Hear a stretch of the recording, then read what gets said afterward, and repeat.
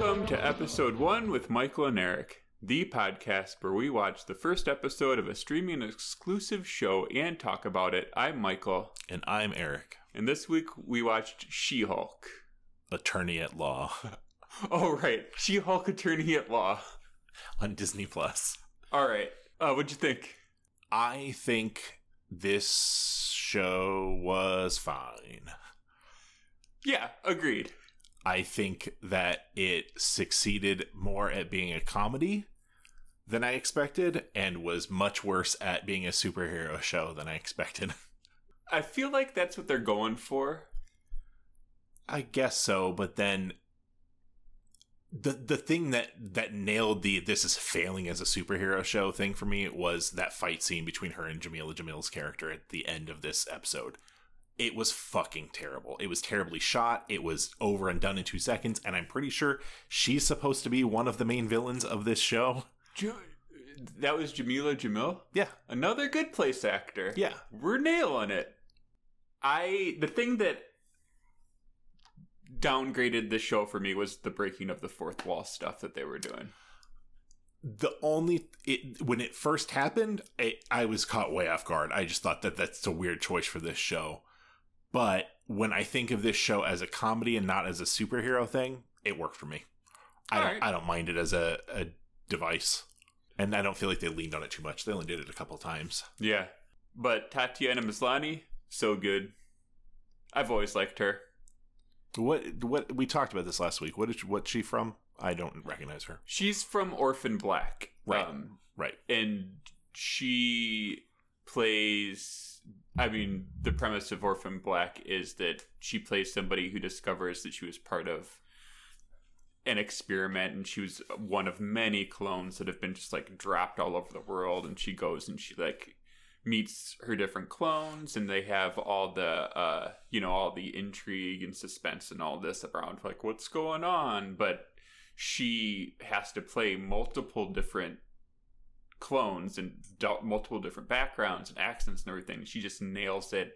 And I know she won one Emmy Award, but why she didn't get Bryan Cranston level of acclaim for what she did is beyond me. So good. I've never watched that show, but I'd recommend it. It's good. Okay, I'm gonna look up Tatiana Maslany and Orphan Black. While you're looking that up, I'm going to pose a question that I've already researched, but when I saw the title of this show, it was one that I hadn't considered before. Why is she an attorney at law? Aren't all attorneys law attorneys? But have you ever thought about that before? It's attorney at law. What other attorney is there? There's got to be one. There is. I looked it up. But, okay. Attorney at law is somebody, it's obvious. There's attorney in fact, which is basically a POA, a power of attorney. Oh. So somebody who doesn't necessarily have to have. And then there's private attorney, which is somebody who's representing a business, a business, not necessarily in legal matters. Always. Oh, got it. So there you go. All right. Here's who beat Tatiana Maslany for Emmys for lead actress in a drama series. Viola Davis. In Annalise Keating for... and How to Get Away with Murder. So Tatiana Maslany should have won that year. She was nominated for playing various characters. Elizabeth Moss was nominated that year too for Mad Men. Then Tatiana won. Then Elizabeth Moss won for Handmaid's Tale. Shit. Never mind. That wins. Should we talk about what happens on the show? Yeah, let's talk about what the show's about. It's about She-Hulk. Attorney at law. It starts off as her getting ready to give her closing statements on some case she's talking about, but then her and her paralegal are talking, and she jokes about her hulking out, and I thought that was... She-Hulking out. Well, she said hulking out, not she-hulking out. Oh, then she said it wrong. I don't think so. I think it's the little... Anyway. So while she was talking with her paralegal, who brought up that she was hulking out, that's when she first breaks the fourth wall. Because at that point, I did just think it was a joke. She hadn't become the Hulk yet, or She-Hulk yet, or whatever the fuck we want to call it. And that was just a colloquialism in a world where superheroes actually exist. And then she breaks the fourth wall and says, oh yeah, no, I actually, like, I can Hulk out whenever now. And then we find out how that happened. Yeah, which is weird. How so? She's riding in a car with her cousin, Bruce Banner. Yeah. They crash into a spaceship. Well, they avoiding a spaceship, but splitting hairs. All right. Bruce Banner bleeds on her a little. Into her open wound. And now she can also Hulk. Mm-hmm. Because of her genetic makeup. Yeah. Which I want to put a pin in, because somebody's going to try to breed Hulks. Somebody's going to try to breed Hulks, right? Let's take that pin right back out. That was the plot of the not breeding so much, but that was the Incredible Hulk, the one with from fucking Fight Club. Jesus Christ, Edward Norton. Fuck. With him in it, where it was what they were trying to start him in the cinematic universe, and then he was a colossal asshat to work with, so they ended up bringing Mark Ruffalo in. But the whole plot of that one, and it will become spoiler pertinent to episode 2, because I've had that spoiled for me, is that... I'm going to watch episode 2. Okay, well then I will back that way off. Okay. Then, no, I mean, yeah, great idea. They're going to breed Hulks. And then Bruce Banner hulks out, kidnaps her to his secret tropical hideout, and says she can't leave. And they get in this whole big debate about how she's like, you don't even have a life, you don't have any friends, blah, blah, blah, blah, blah, you never see your family, all of this stuff. And I was like, they were just riding in a car together, like, on a friendly visit. What do you mean he doesn't see his family? And then, like, when she leaves, she's like, okay, see you at family dinner. And I was like, I thought you were trying to... One of the points you were making was that he never sees his family. So, 2 things. Number 1, it's a shitty joke, the I'll see you at family dinner. There's no world in which... There's... Anyway. There's no world in which they're having a family dinner. Number 2... The only way he was able to see her in the first place is because of the fact that he could inhibit this Hulk thing in him now so that he could heal his fucking arm. Up to that point, for however many years, he'd just been constantly the Hulk. So he put on this wristband, and the first thing he does is call up his cousin? Basically, yeah. All right. Road trip! I'd watch that. Where were they going, by the way? I don't know. But I guess, oh, well, no, he can't make one of those wrist things. He was like, no, I can't do it for some reason. I can't wait to watch the pitch meeting for this. Yeah, the I can't do it for some reason is one of the first of a few things that really pissed me off about how lazy the writing got on the show. Because I can't is the dumbest excuse, especially when... ostensibly he could say it may take me like, honestly, the response could have been it may take me 3 years to do that, because this was a prototype and it fell out and now I'm the Hulk again, so whoopsie. Did I ever tell you my idea for if they were going to do a Hulk TV show, how they should treat the Hulk is that the Hulk, the person should Hulk out maximum once a season. And it should just be, like, treated, like, with the severity of, like, a nuclear bomb going off. I think that could be interesting, but I don't know how compelling it is to watch someone have to keep themselves calm for 10 episodes, if we're talking a streaming show.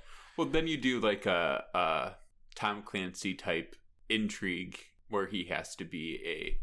What's the show with John Krasinski on Amazon Prime? Jack Ryan? Yeah. A Jack Ryan type, like, but I'm just an analyst type thing, where he gets thrown into this thing with S.H.I.E.L.D. and he's going on all these adventures. He has to do all this science shit, and he's just like the whole time like, I cannot Hulk out over this. Yeah, but I think to do that, S.H.I.E.L.D. has to ignore that they're carrying around a nuclear bomb at all times if we're going to treat it with that level of severity. S.H.I.E.L.D.? Yeah, what? Yeah, no, agreed, but that's what I'm saying. Like, I think the reverse is more likely, which is that S.H.I.E.L.D. isn't bringing him to be an analyst.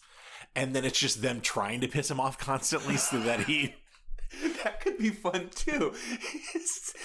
Just like you have shit. I would watch a show for just the guy that is there to like slightly piss off Bruce Banner, like tying his shoes together or changing the code on his locker so that he can't get in. Yeah. Just little things to try and like move the time bomb along. Like Bruce Banner's not realizing it, but this guy's like this is your partner, Joe.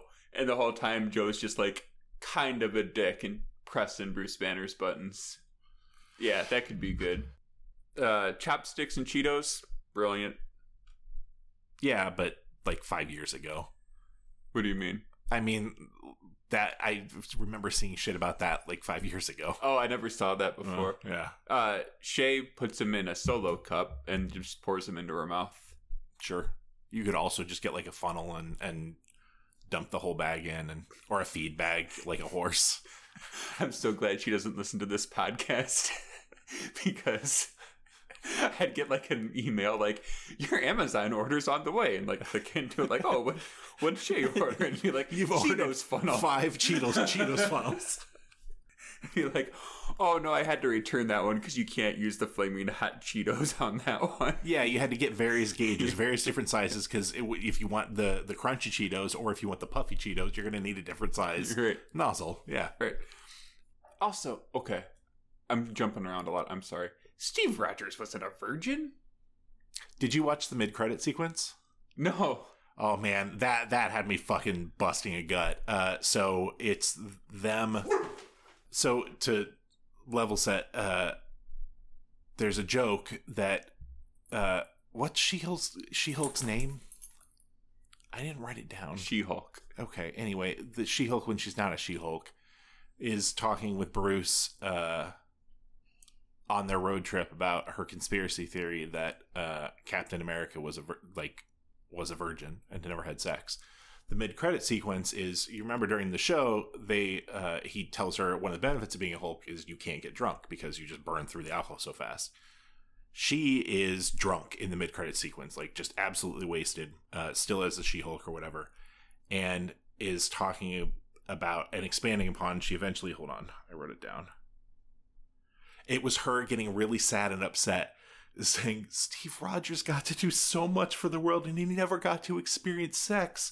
And did you see that ass? That ass did not deserve to die a virgin. And the Hulk finally just breaks down and he said, Steve Rogers did not die. He was not a virgin. He lost his virginity in 1943 on the US with someone from the USO tour.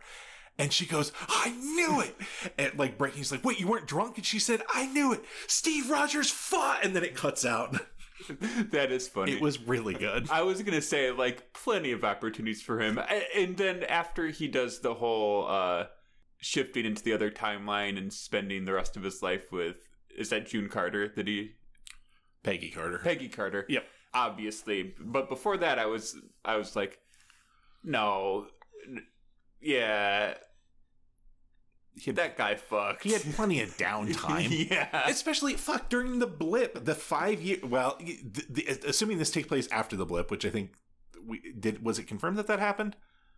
I think so. The timeline's so fucking confusing. He had 5 years where he was fucking running a group therapy session. He had enough downtime to run a group therapy session. He also had enough downtime to fuck. Right. And he also could have just, like, walked into any bar he wanted and been like, you... He was Captain America. You see this ass? This is America's ass. Yeah. You want to fuck America's ass? Yeah. I'm going to grab LaCroix. You need anything? I'm good. Okay, what do you got next in your notes?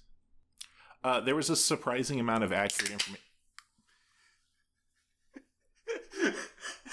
That's it, everyone. The podcast's over. It's a running gag. Is it? Yeah. It's not the first time I've done it to you. Maybe that's why I'm so filled with rage right now. Because my I don't remember that, but my anger reaction is up here right now. Anything I could do to bring you down? Nope. I'm just going to Hulk out for a minute. There was a surprising amount of factual and accurate information about dialectical behavior therapy in here. That was the mode of therapy that I did the most when I was a therapist for years, because my supervisor was somebody who was big in that world. Was that when they were meditating and stuff? Meditating, and there were a lot of catchphrases, for lack of a better word, but like skills that he named as far as the idea of accepting two things that seem opposed both being true anyway. But yeah, when they brought it up, I was like, here we go. It's just going to be some trite bullshit or whatever. But it was surprisingly accurate. Nice. There was a lot in this show. Like I said, it failed as a superhero show because that fight at the end with Jamila Jamil's character was dog shit. Like, it wasn't just that it was boring. It was also shot really weirdly. There were, I don't know, way too many cuts in the span of 15 seconds of a fight. But where it didn't work as a superhero show, I laughed a lot during this show. Like, there were a lot of bits, and it wasn't just the fourth wall breaking stuff. Like, there were a lot of very funny bits, not just the Steve Rogers fucks. Like, when he's trying to calm her down because she's hulked out, but he's like, whoa there, girl, whoa there. Like, he's calming down a horse, but then she calls it out. Was really fucking funny. I laughed a lot about that. I laughed at her expressing some confusion about why a lullaby ever calmed him down, which they did for years in the Avengers movies and was always a little silly. I'm not sure how much more I have to say about this show. Yeah, I'm gonna watch it again. I'll probably watch it each week. Time to talk about the rehearsal? I think it's time to talk about the rehearsal. Okay, this is for Nicole and Marnie. I watched... Everyone else stop listening. Also, if you're gonna watch the rehearsal and haven't watched the rehearsal, I've watched the whole thing and I'm gonna talk about the whole thing. So if you don't want it spoiled for you, which you probably don't, just go stop listening, go give the podcast 5 stars on Apple Podcasts, and we'll see you next week. You've only watched the first episode. Correct. What'd you think? I was, when I texted you, was probably, how long is the episode? An hour?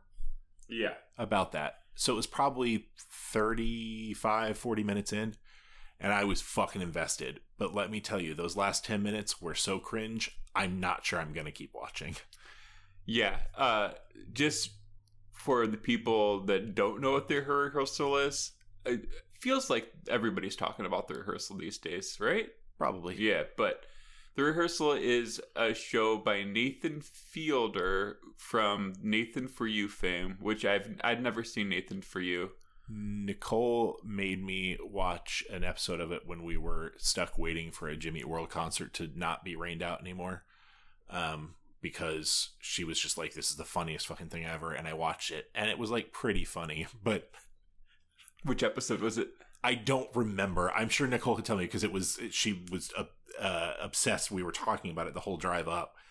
There's a level of cringe humor I can't get past. And that show was it. And this show wasn't it until the very last like 10 minutes or so, and then it was just really uncomfortable. Yeah, so the premise of the show is Nathan Fielder takes people and he basically coaches them through something that they're going to do. So the first episode, a guy is a part of a trivia team and he either lied or lied by omission. Started with omission, became an actual lie. Yeah, to his team that he had a master's degree years ago, and it's just been like snowballing on him since. Like, one of his teammates are sending him like job listings, but they all need a master's degree and he doesn't have a master's degree, and he wants to like reveal this. So Nathan Fielder is gonna rehearse this with him, hires actors, like builds a replica set of the place that they're gonna do it and all this, and like talks him through. And this replica set is fucking detailed. This isn't just some slapdash bar. It is down to the fucking balloon that is up in the rafters that no one even recognized was there.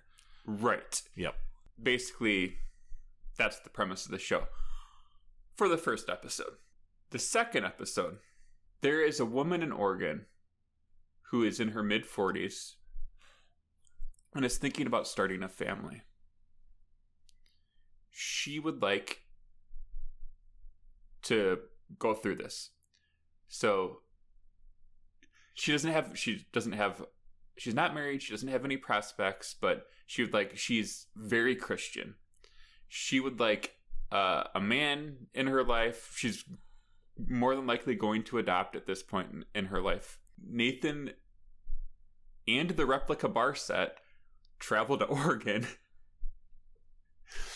rent a house, put her in the house, and the goal is that every week or so they're going to age the kid another 3 years. So the first week she's dealing with a newborn, or maybe the first month. The next she's dealing with a 3-year-old, 9-year-old, all the way up to 18. She also has to find a partner and is going on Tinder and meeting somebody, and then she finds somebody who has similar values to her and invites him to do this. This guy is also a character. Of course. Or rather, what you're saying is he's a plant, right? No. Okay.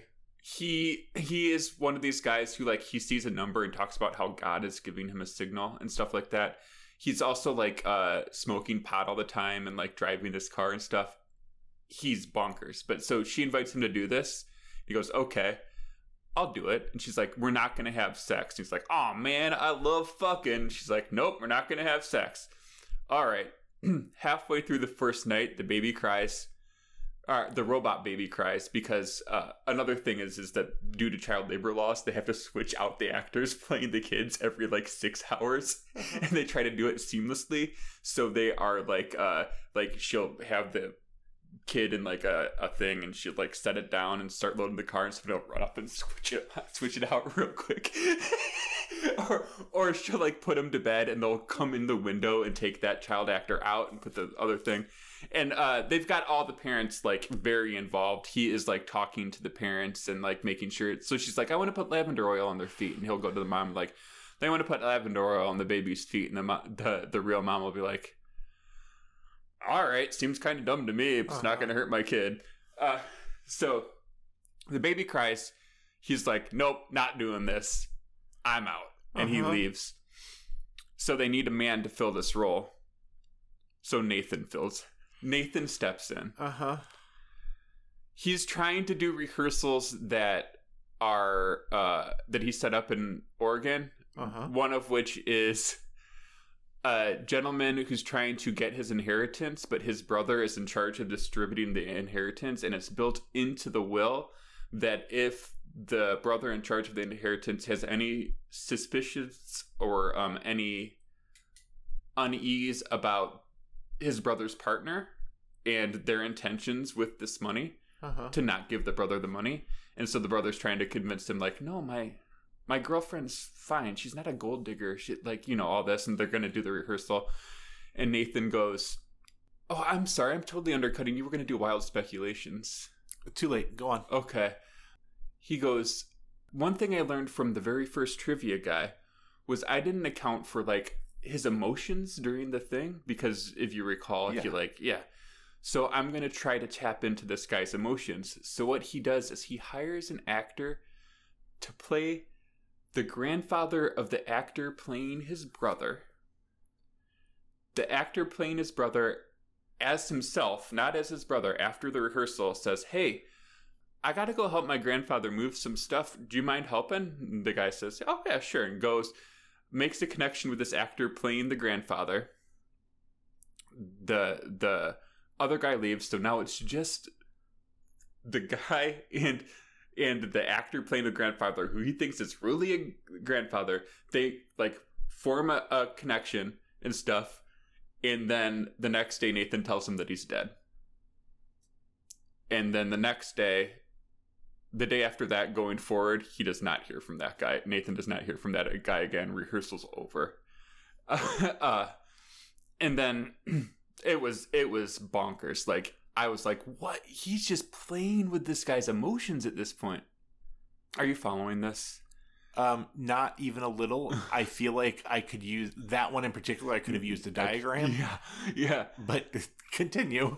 eventually all these other rehearsals fizzle out, and he's just doing the kid rehearsal with the other one.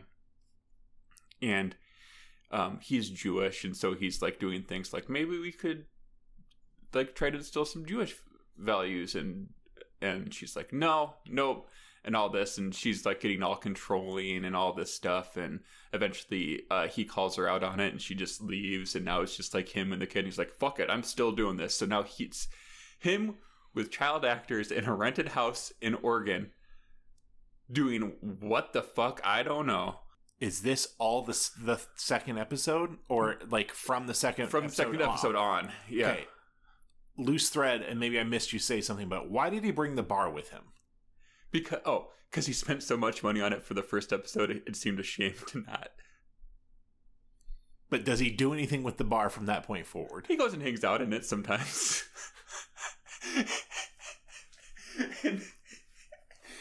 In one of the episodes, he opens it up as an actual bar. Uh-huh. And people don't realize it. And he starts walking around going like, oh, hey, I'm Nathan, from Nathan's Grub and Pub. And everyone's like, cool, yeah. And it's just all these levels of manipulation, and I don't know what he's doing. But he's like manipulating people, exploiting people. He starts an acting class, and he encourages his students to pick a person. He doesn't use the word stalk, but he encourages them to stalk that person, to study their characteristics, and then come back and just pretend to be that person. And then he'll do something like, okay, something didn't quite feel right about that class. I'm going to redo the class. I'm going to have an actor play me, and I'm going to play one of the students in the class, and he'll sit there and do the whole class verbatim as one of the students while somebody plays him, just to see if he can figure out what went wrong with the class and how he feels about what's going on. And the whole thing is just layers and layers of him having somebody play somebody else, including him, so he can step into somebody else's role to try to see what it's like to be them. And he just keeps going with this. And then the last episode of it, one of the mothers of one of the kids reveals to him that the kid has now very confused between reality and this pretend that he's doing, and thinks Nathan is his real dad.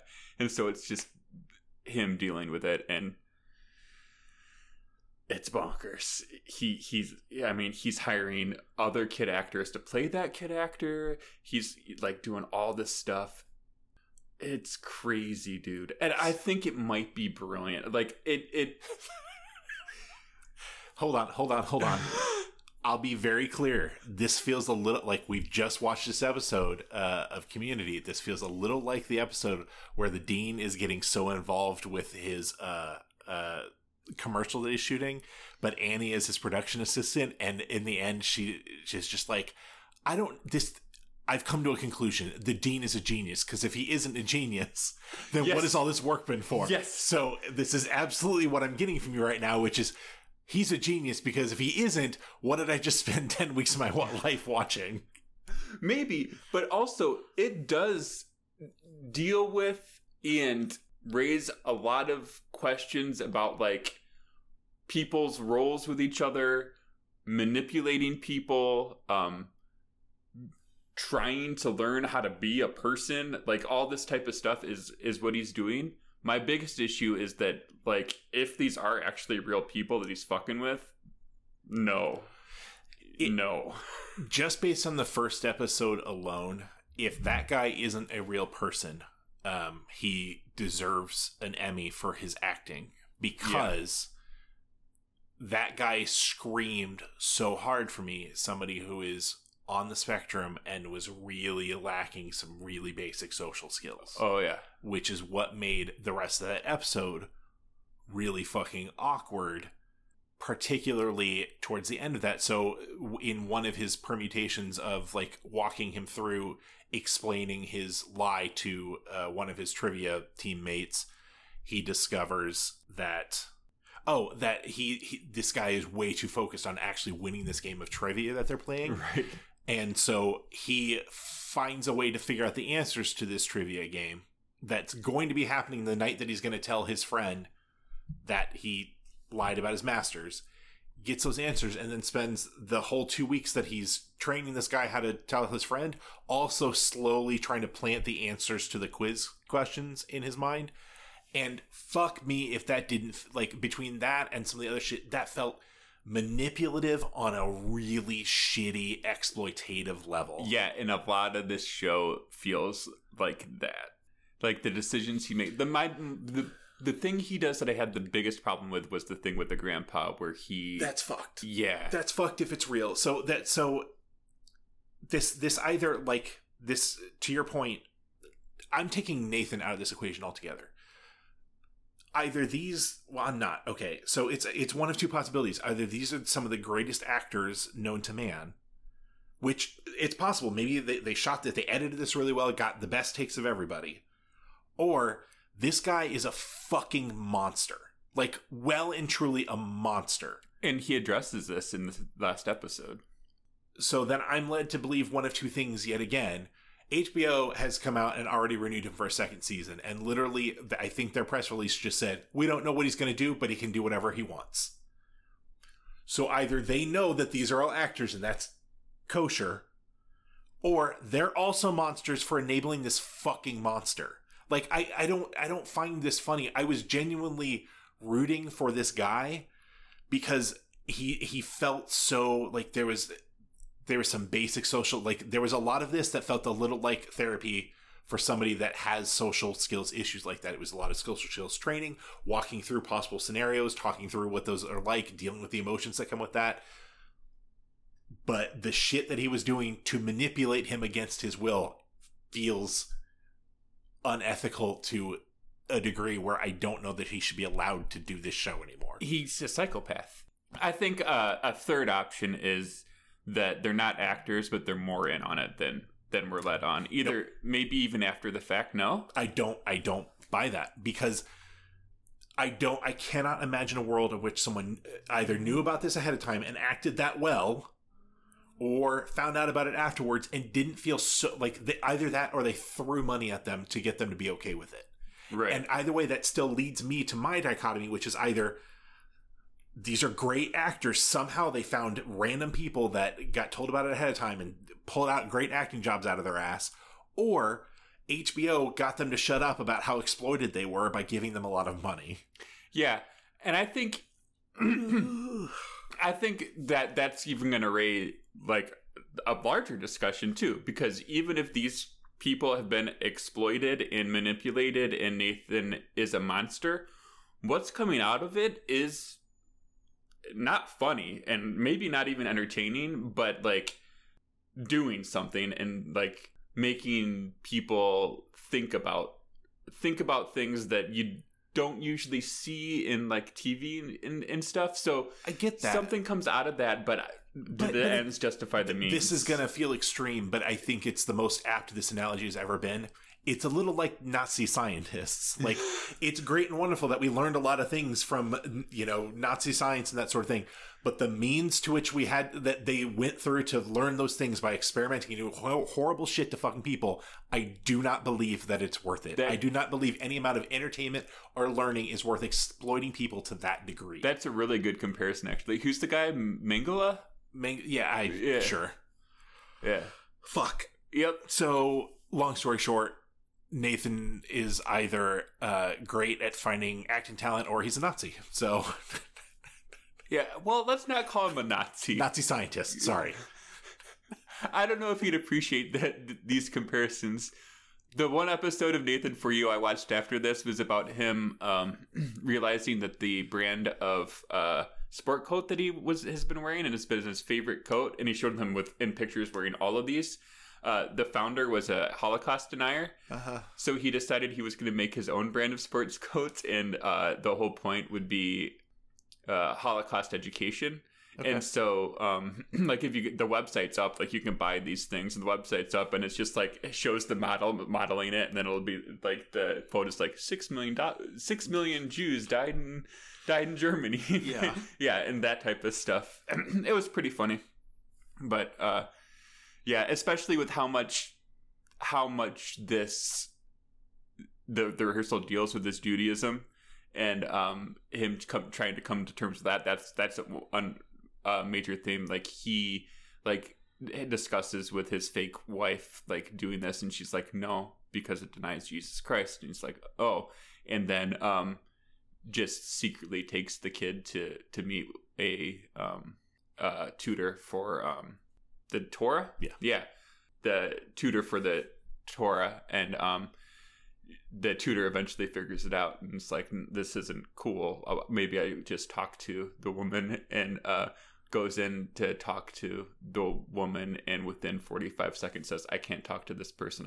I do not deal with anti-Semitics, and walks out. So, yeah, I may have gone too far calling him a Nazi. But it's a good comparison. But I stand by that analogy so hard. Yeah. Oh, well. Would you watch She-Hulk again? The last 5 minutes of the show made me say no. Okay. The mid-credit sequence made me say yes. The stinger at the end where she gets in the fight and then she like unhulks and then just turns to the judge and goes, I'm ready for my closing statement. I was like, I like that. I mean, yes, it was pretty telegraphed, but it was cool. Yeah. Anyway, want to wrap it up? I guess. Thanks for listening to the podcast. It's been episode 1 with Michael and Eric. Fuck. What's the matter? I don't know. All the Nazi talk threw me off. If you like the show, leave a rating or review. Go to an Apple store if you have one nearby and leave like 7 rating reviews maybe. 8 or 9. 8 or 9 you could even. 10 maybe. 10? 11? I could see that as a real possibility. 12, not 12, but 13 absolutely.